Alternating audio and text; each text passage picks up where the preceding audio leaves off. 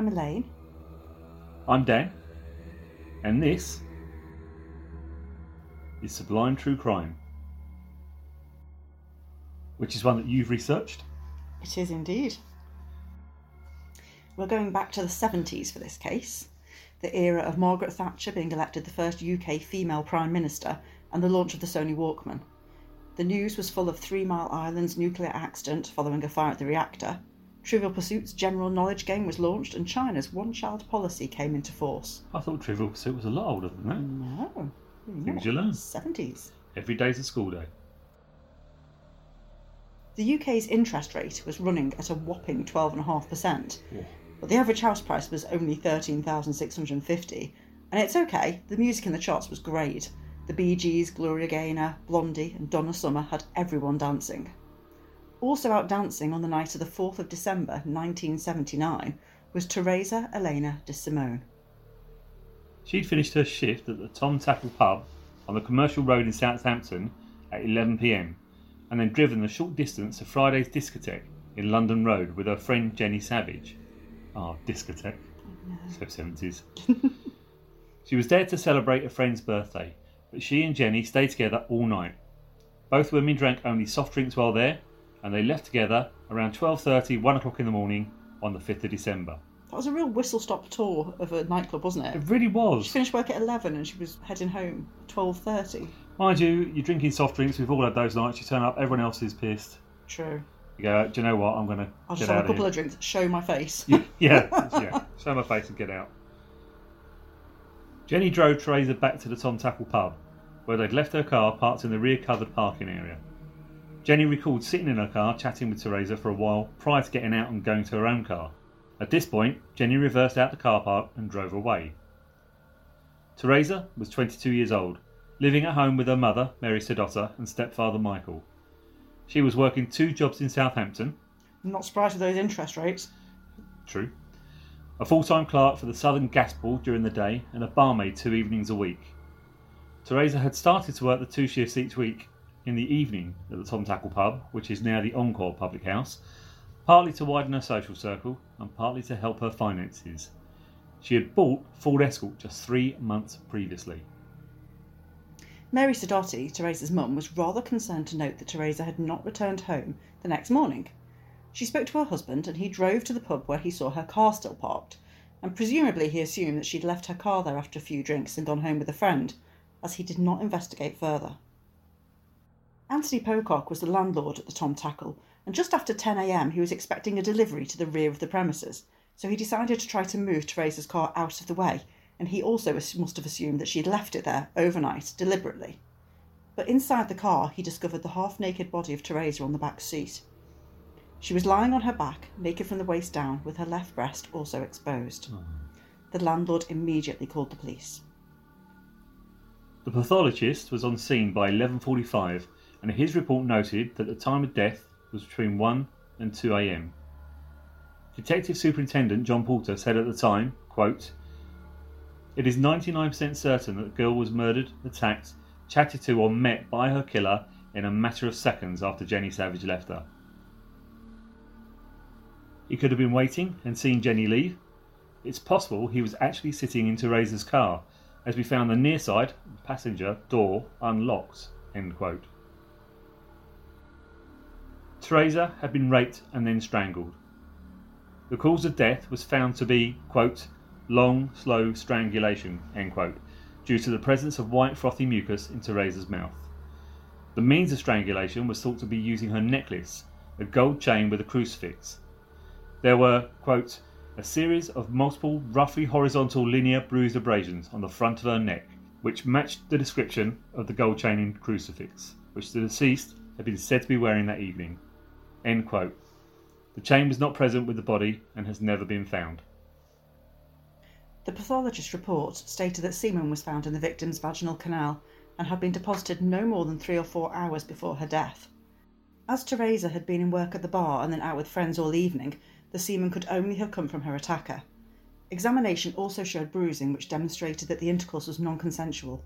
Swabs were taken from the body and forensic analysis at the time showed that the semen was from a male, surprise, with either A or AB blood type. Swabs were also taken from Teresa's car and clothing. Can we just go back for a second? I just want to confirm that the semen they found was from a male. It was from a male, apparently. Right. Okay, it's a good job that someone said that, otherwise we'd never have known. Well, I'm very glad that they felt they needed to clarify it in the article that I was reading. That's why I couldn't resist putting it in. It was like, semen from a male. Really? No shit, Sherlock. Items were missing from Teresa's person and car, such as her car keys, watch and jewellery. Personal belongings like her handbag and diary were found in various locations nearby.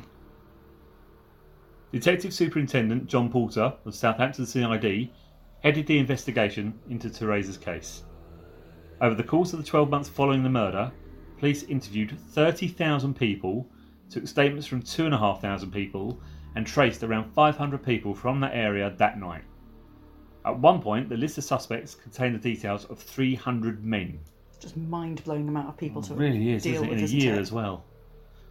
While investigating the murder, police also received 2 anonymous letters with a Southampton postmark, dated 12th and 27th of December, giving information about the killer's location. The writer was never found. The following year, in September 1980, 2 anonymous telephone calls were made to police from a man claiming that he had murdered Teresa. Porter released a statement to the Southern Daily Echo at the time in which he said, quote, "The calls came from a man who said that he had committed the murder. He gave the impression that he was under severe strain and was asking for help and advice. From the nature of his conversation, we think there is a possibility that the calls could be genuine." Now, let's look at someone else in Southampton at the same time. Sean Hodgson, originally from Tower Law in County Durham, was no stranger to the police. He was placed in a borstal at the age of 11. I suppose we should stop here and say what a borstal is. How did you just describe it? It's like a sort of care home for naughty boys. A care home for naughty boys. It's like a young offenders unit where they try and rehabilitate people, and it's generally for under 18s from memory. I think so, yes. Yeah. I say naughty boys, I'm sure naughty girls were sent there as well to some extent. You've been a naughty boy to borstal. Sean had multiple convictions for dishonesty and deception, motor vehicle offences, possession of an unlawful weapon, and 1 conviction for unlawful sexual intercourse. What's unlawful sexual intercourse? Well, I had to Google this because what's the difference between unlawful intercourse and assault? Well, unlawful sexual intercourse covers things such as sex with a minor, sex with someone not deemed mentally competent for intercourse, sex with someone you have drugged for the purpose of having sex with them, etc. Fair enough. Sean also had a history of self-harm and had been admitted to a clinic in 1978 after overdosing several times. During his time in the clinic, he was assessed as having a, quote, severe personality disorder, end quote, and also being a compulsive liar.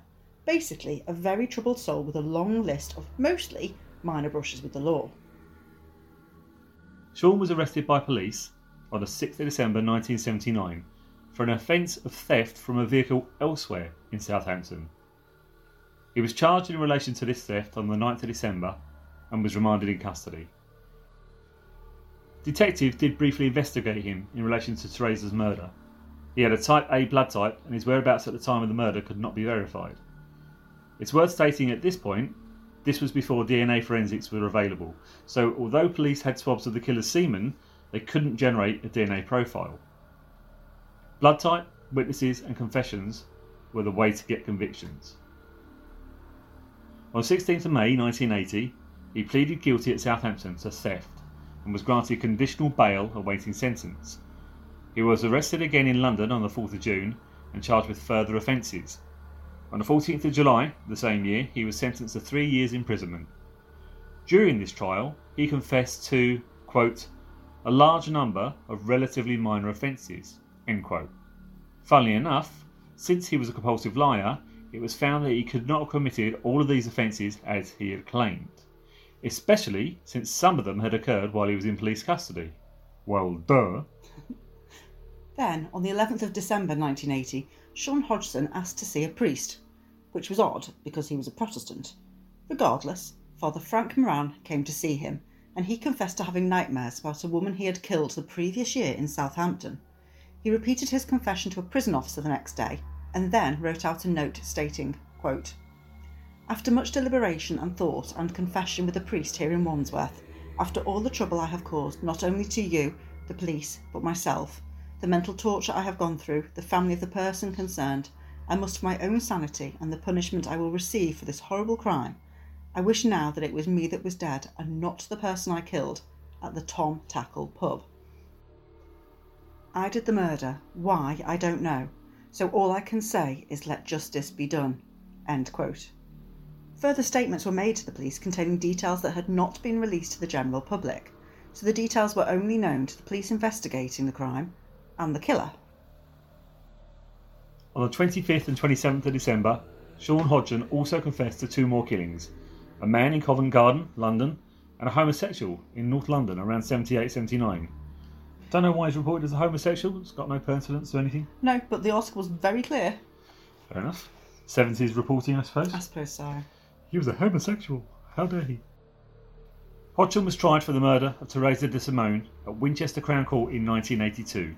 He pled not guilty. The trial lasted for 15 days, and Hodgson chose not to give evidence or submit to cross-examination. He instead gave an unsworn statement as follows. Quote, "I would like to tell the members of the jury why I can't go in the witness box. It's because I'm a pathological liar. Secondly, I did not kill Teresa de Simone. Thirdly, every time I've been nicked by the police, which is on many occasions, I have made false confessions to crimes I have not committed. And this is the reason why I'm not going into the box." End quote. The defending QC, Robin Gray, pointed out to the jury that Hodgson was such a compulsive liar that he had confessed to 200 different crimes, including the 2 murders in London, which had not happened. The Crown prosecution case stated, quote, "Under the influence of drink, broke into the deceased car, intending to steal it, but then fell asleep on the back seat. When the deceased returned to her car, she put her handbag onto the back seat and brushed against him. He seized her by the back of her jumper, twisted it and strangled her, and when she was dead or dying, he raped her, removing her underwear and tights with such force that one leg of the tights was torn from the other. Thereafter he made away from the scene after taking various items from the deceased." End quote. The judge, Mr. Justice Sheldon, sentenced Hodgson to life and said, quote, "It is a verdict with which I entirely agree. I have no doubt whatsoever that you were guilty of this appalling, horrible crime of killing that girl." End quote. Let me just stop you there, Justice Sheldon. Not a bad judge, eh? Would you agree? Yeah, not too bad. Bish bash bosh. Job done. Crime solved. Murderer locked up for life. Close the file. Except Sean Hodgson appealed his conviction, but was refused as he had confessed pre-trial and he had that special knowledge of secret details about the murder. He maintained his innocence for years. Sean spent many of his years in jail in the psychiatric wing of Albany Prison on the Isle of Wight, which was originally built as a Category C prison. It was upgraded to a Category B prison and used to exclusively house sex offenders from the early 1990s. After approximately 14 years, any murderer sentenced to mandatory life imprisonment in the UK has their case reviewed by the Parole Board. However, if you continually claim to be innocent, that can be read as you continuing to be a risk to society, and that is excellent grounds to claim that person is ineligible for parole. I thought this was amazing. It made me think of the trial for being a witch. If you survived the ducking, you were a witch, but if you drowned, you were probably innocent. Neither result does you any good, because obviously if you survived and were a witch, they'd kill you. Yeah, that's right. As soon as you were accused of being a witch in the Middle Ages, you were pretty much dead. Yeah, absolutely. And that reminds me of that as well. If you're claiming that you're innocent, then you're definitely guilty. Yeah. So what if you claim to be guilty? Well, you're guilty. Yeah, bizarre, isn't it? In 2008, Hodgson saw an advert in a magazine produced for prisoners called Inside Time, aptly enough. The advert was for a solicitors company called Julian Young & Co., based in Mayfair, London, a firm specialising in appeals against conviction. Well, they know their target market, don't they? They really do. The company took on Hodgson's case. Raj Chand, a barrister at the firm, took on the case pro bono. He spent months trying to track down the swab samples and police records, all of which the FSS claimed had been destroyed at least a decade earlier. Chand, who now specialises in criminal defence work including fraud, drugs, murder, people trafficking and miscarriages of justice, has compared the work to finding a needle in a haystack. He said, quote, "The search was the most difficult thing I have encountered in my personal and professional life. It was like finding a needle in a haystack. I spent months chasing false leads and implacable bureaucracy, but I was not prepared to accept that, as instinct told me that the samples would be somewhere. I persevered because I had a gut feeling that something was wrong." End quote. His work paid off. An archive was discovered at an industrial estate in the Midlands. In this archive were the swabs taken from Teresa's body by the pathologist back in 1979. On the 30th of January 2009, so almost 30 years later, it was confirmed that Sean Hodgson was not a match to the DNA taken from the semen samples in Teresa's vagina and anus. It took until the 18th of March 2009 for the wheels of justice to turn and for Sean Hodgson to be released after 27 years in prison. Unbelievable. It's horrifying. Lord Judge, the Lord Chief Justice of England and Wales, stated, quote, "The decision leaves some important unanswered questions. Perhaps the most important is that we do not know who raped and killed the dead girl." Nice of him to use her name. He continued, "We can but hope for the sake of the appellant and the family of the murdered girl that her killer may yet be identified and brought to justice. But for now, all we can do is to quash the conviction. It is accordingly quashed. The appellant will be discharged. There will be no new trial." Sean Hodgson was initially paid £46 upon his release from prison. Whoa, 46 quid? Yes, a whole 46 quid. Wow. I know. And he also had no emotional support while heading into society again after all that time behind bars. And interestingly enough, if he had served his full sentence and then been released, he would have had counselling. But because he was released early, He didn't get anything. he got nothing. That's ridiculous. I know. And £46 is the amount that all prisoners get on their release these Yes. days. Well, yeah, at that stage. I don't know if it's gone up at all, 2009. but then. He did later receive a compensation payout for wrongful imprisonment. The money was protected in a fund to shield him from gold diggers. His identity had also been stolen while he was in prison. That's your fucking luck. I know, which gave him issues accessing housing and insurance. He suffered from depression and schizophrenia following his time in jail. His brushes with the law were not quite over, though. He was returned to prison in 2010 after allegations of rape and sexual assault of a 22-year-old woman in Bishop Auckland. She had learning disabilities and was in a care home at the time. So that was just a year after he was released. Yes. Silly boy. Sean died from emphysema on the 27th of October 2012, just 3 years after his release. So who raped and murdered Teresa de Simone if it wasn't the man who had been in jail for 27 years? Thanks to Rash Chan's persistent search, the swabs taken at the time of the murder were readily available, and with the leaps made in DNA forensics during Sean's incarceration, there was a new swathe of data available. Detectives had swabbed 69 people for their DNA by May 2009. Their focus was on people who were spoken to in the initial inquiry. From the swabs they took, they were able to rule out 52 of those suspects very quickly.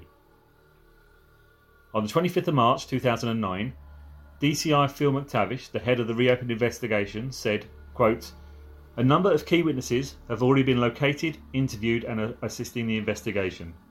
All persons screened to date have been eliminated against the DNA profile. We will screen as many people as we consider necessary." End quote. Police narrowed down their investigations and took a particular interest in a man that committed suicide some 20 years previously. Jeff Lace was at work when he received a call from police telling him that he could be an important witness to a historic crime. God, can you imagine getting that call? I know. Jeff said, quote, "When they said it was to do with David, my response was that he had not committed suicide, that he'd been killed. When they told me that my brother had confessed to the murder, I nearly collapsed. I told them that I'd do anything I could to help them. They took DNA from all of us, and that is how they tracked him." Identified from a partial match on the national database, police felt fairly sure that they had their man in David Lace. They used familial DNA from the siblings of the deceased suspect to help confirm their suspicions. On the 12th of August 2009, the body of David Lace was exhumed at Kingston Cemetery in Portsmouth in order to exactly compare DNA from his body with the DNA from the semen found back in 1979. So who was David Lace? Born and raised in Portsmouth, David Andrew Williams was one of 6 siblings, 4 boys, 2 girls. All of the children were regularly beaten by their father, also called David Williams. When David was aged just 4 years, his father stabbed his mother, Esther, 6 times in the stomach, leading to David Sr. being sent to a psychiatric hospital in Southsea, never to be seen by the children again. Bloody good riddance by the sounds of it. I think so. Esther survived the attack, remarried, and all the children adopted the name of their new stepfather, Bill Lace.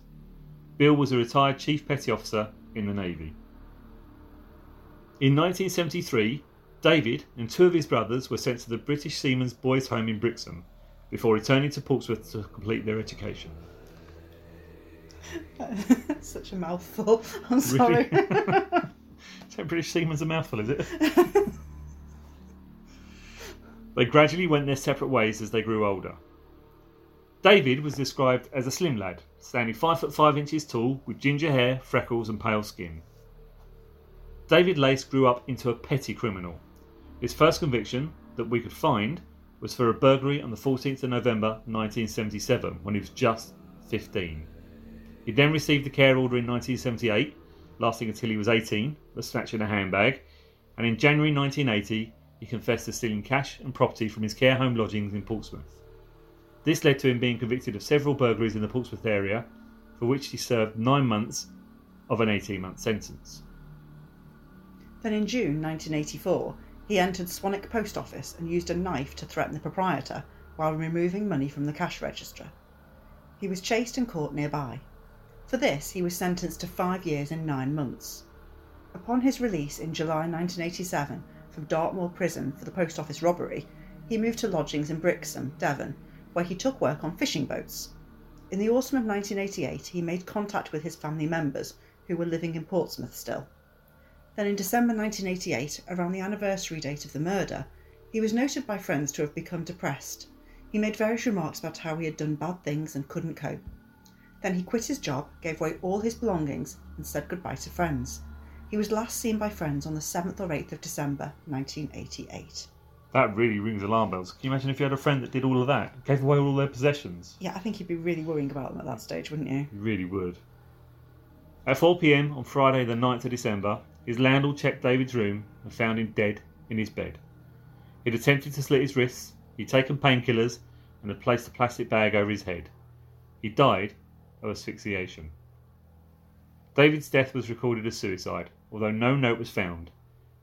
He was buried in Kingston Cemetery in Portsmouth on the 29th of December 1988. I'm not surprised it was recorded as suicide, given that he'd been clearly depressed and given his possessions away and quit his job. It has all the red flags, doesn't it? I wonder why his brother thought it was... Because he said he was a suicide, He felt it... Well, his brother felt there had been foul play. Oh, okay. But let's go back to the 17th of September 1983. A young man called David Lace was in police custody for suspected burglary. While he was there, he admitted to stealing a rucksack and cash from a care home in Portsmouth in December 1979, where he'd been living at the time. After that theft, he claimed to have walked to Southampton. David said that he was at the back of the Tom Tackle pub when Jenny Savage pulled into the car park and dropped Teresa at her Ford Escort. Teresa had got into her car, and the 17-year-old David had approached, knocked on the window and asked her the time. He then confessed to forcing his way into the vehicle through the driver's side door and locking the doors so Teresa could not get out. He admitted to sexually assaulting her before strangling her using the passenger seatbelt. Finally, he took all of her jewellery and handbag, hid nearby for around 10 minutes, and then headed for the train station to catch a train back to Portsmouth. During this confession, he wrongly described the car and clothing, and so it was dismissed by police. Surely they should have taken into the account that it was dark at the time of the attack and looked a little closer at this confession. And also, it was 4 years after the event. My memory's terrible. I couldn't tell you what colour a car was 4 years ago. Couldn't tell you what I wore last week. Struggle to remember what we had for dinner an hour ago. Yes. On the 17th of September 2009, DCI McTavish, following a DNA test results which showed there was a 1 in a billion chance that David Lace was not the killer, stated, quote, "The evidence overwhelmingly bears out Lace's involvement in the rape and murder of Teresa de Simone, and we are not seeking anyone else in relation to the matter." End quote. The Crown Prosecutor for Hampshire and the Isle of Wight also stated, quote, "The evidence would have been sufficient to prosecute David Lace if he were alive, with the offences of the rape and murder of Teresa de Simone. but this is in no sense a declaration that he was guilty of the offences. Had Mr. Lace lived, our decision would merely have authorised the police to begin the legal process by charging him. Only after trial does a jury decide whether a person is guilty or not, on a higher standard of proof, beyond reasonable doubt." End quote. Mary Sadotti, Teresa's mother, said of the new evidence linking the murder to David Lace, quote, "It does give closure, and it is a relief to get it all done. Hopefully we can all start to move on now. In a way it's hard knowing that Lace is not here to answer or explain, but then at the same time I think that what he did shows he must have had a conscience. He must have been very troubled. We will never know why he did it." John Lace, David's older brother, spoke to press just hours after a police press conference that confirmed David was the killer. John said, quote, "He is a murderer and he is a monster. We cannot beat about the bush. He is also my brother. I have got to feel for him. To finally take his own life because he couldn't live with what he had done shows that he was suffering." David's younger brother, Jeff, the one who had the police phone call out of the blue, then 45, added, quote, "It might sound cold-hearted, but I think he took the coward's way out. He didn't face the music. Instead, he committed suicide because of what he'd done." End quote. Both brothers said their first thoughts were with Mary and Michael Sadotti, Teresa's parents. John Lace went on to say, quote, "In time, I would like to sit opposite Teresa's parents, look them in the eye and say sorry. Teresa's parents have been dealing with this for 30 years. We have just started dealing with it. We have now got to live with the fact it was our brother that did it." Neither brother knew that David Lace had been sent to Dartmoor prison for the post office robbery or about any of his other misdemeanours. He reappeared in Portsmouth in October 1988 when the ship he was working on docked there for repairs. He went to his mother's house where she fed him, gave him a bath and did some laundry for him. Mothers are all the same, aren't they? Wherever you go. It was at this point that David confessed to the burglaries and post office robbery to his brothers. They said that they were shocked, but didn't make a big deal out of it, and asked him to come and stay with them for Christmas that year. But when John called David in December 1988 and asked if he was still going to come for Christmas, David refused, saying, quote, "Because you don't know what I've done." End quote. John assumed his brother was referring to another burglary. So when the family were told that David had killed himself at his lodgings in Brixham, they thought that it was possible that he'd been the victim of foul play. They laid him to rest in Kingston Cemetery, opposite the family home on George Street, where Esther, his mother, could look out of the lounge window and see his grave. I'm not sure I'd want to do that. Look out and see the It's a tough grave one. of my child. I suppose there's that comfort in knowing that they're close, but I'm not sure I would want to. David's sister, Andrina Foster, told press that her brother had confessed to her back in 1988 that he had murdered someone, but he didn't tell her who, and she didn't ask. What the fuck? I know. He confessed that he'd murdered someone, and she didn't think to follow up with a what? No. Why? Who? When? Yeah. Sister, I've murdered somebody. Would you like another cup of tea? I just don't get how that conversation goes. Are you still coming for Christmas? It's bizarre. It really is bizarre. The first she told police about this confession was when they contacted her, telling her that David was prime suspect in the murder of Teresa de Simone. She provided a DNA sample then, which helped police form the profile that proved that David was the killer. Andrina's half-brother, John Lace, was shocked that she had not pressed for further details, saying, quote, "The exact details I don't know, and to be honest, I don't care, because something should have been done about it then, because I'm sure I would have done. I would have pushed it until he actually told me. No one makes comments like that and then just leaves it. That is not a normal conversation. He told my sister and she should have dealt with it in a different way." End quote. That's a family that doesn't get on. I think I get that feeling all the does way seem through, to fractured, be doesn't honest, it? that it does seem to be a bit of a dysfunctional family. From when Esther remarried and then the boys went off to the Seaman's home Yeah. for boys and then came back and then all of a sudden, The things have drifted apart, don't they? age of 15, he was obviously off elsewhere. You know, David Lace leading a life of petty crime. I can't imagine my child at 15 disappearing off the face of the earth and me just going, "Oh, right." Yeah, just being at ease with it. Yes. Andrina claims that she didn't ask any questions, partly because David was her brother, and partly because she just didn't believe him. She stated, quote, "How people react is up to them. They are not in my position, and they have not gone through what I've gone through. Until they do, they've got no right to judge me." End quote. Sorry, I'm judging. Yeah, I'm judging. You're very wrong.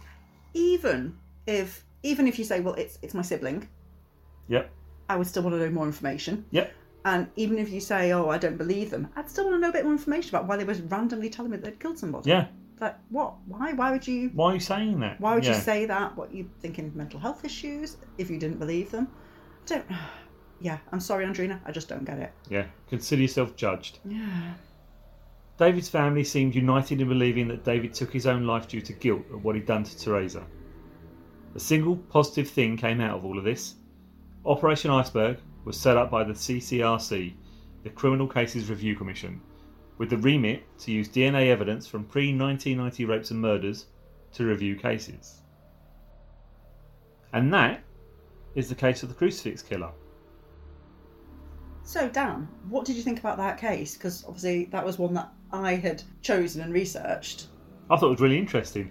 I thought the twist in it was interesting, and I think the police got to take a lot of blame, haven't they, for having someone locked up for 27 years who was innocent of the crime they locked him up for. Yes. Seems such a shame they didn't pay more attention to the fact that he was a serial liar who'd confessed to those 200 cases that he couldn't have done when they were looking at this case. Yes, that's it. I think they really need to... They need to take his confessions with a larger pinch of salt and actually get proof. I suppose it's difficult because they didn't have the benefit of DNA evidence back then. But if you've got somebody who's written confessions and then pleads innocent suddenly at the trial, I suppose it's a difficult one for the police. But the other side of the coin, they had phone calls from the murderer, inverted commas, and they also had letters as well. So there was a whole background to why they possibly had the wrong man. Yes, absolutely. What do you think about David Lace committing suicide? I think it does seem as though the guilt was laying heavy on him. The fact that his suicide was around about the time of the murder. It was obviously building up to all of that, the anniversary of it. He was only 17 when he killed her. Yeah. Did he really well, I know he understood that he was killing her, but, did it get out of hand? You wonder what had happened for a 17-year-old. Teenagers are not known for their impulse control. No. It seems such a shame that he didn't give himself up to police. Because I dare say, had he gone to a police station and gone, I did this, these are the details. Yes. They would have at least had to look at it. You would have thought so. But then he was in jail and confessed to it. Yeah. But I suppose at that point, though, they had Sean locked up. So in a way, maybe the police at that point would go, no, it's fine. Wash our hands of that one. We've dealt with that one. I found it interesting as well, obviously, the fact that part of the reason why Sean Hodgson was jailed was because he had this secret knowledge. Yeah, that's true. Now, on that question, yep, for our listeners as well, is had a police officer disclose the secret details of the case to Hodgson before or during his confessions? There are no audio records of interviews from the time, as they were not routine back then, and a lot of the original paperwork is lost or destroyed, so we'll never know. What do you think? I think he must have had some information from somewhere. It seems likely he was fed a bit of information. Especially if the police are trying to get a conviction and they know that he's going to confess. How about if your brother or sister confessed a murder to you? What would you do? I would definitely be pressing for more information. Sorry, Andrina, but I would definitely be asking questions. Yeah. Who? Why? Yeah. How? I'm pretty sure I would feel that I had to shop them in. And that's horrible for family. But, it's a difficult one. But yeah, you would certainly not be going, oh, well, I didn't ask any questions. You'd be drilling them down and going, what the fuck? Yes. I think as well, certainly now, that if something like that happened, people can be ruled out so easily now with DNA evidence that you think, well, okay, they're confessing to it. I don't really believe them. But do you know what? It's not going to do them any harm if the police investigate and take a sample and they get eliminated from the inquiry. And if it was them, heaven forbid, then they really need help. Yeah. So that was the case of the crucifix killer. What are your thoughts? Let us know by emailing us. You can reach me, Dan, at sublimetruecrime.com. And me, Elaine, at sublimetruecrime.com. Or come and join us on our Facebook group. Don't forget, if you like the podcast, please click subscribe. That way you can be the first to know when a new episode is live on Sublime Sundays. Please join us again next time for another Sublime True Crime.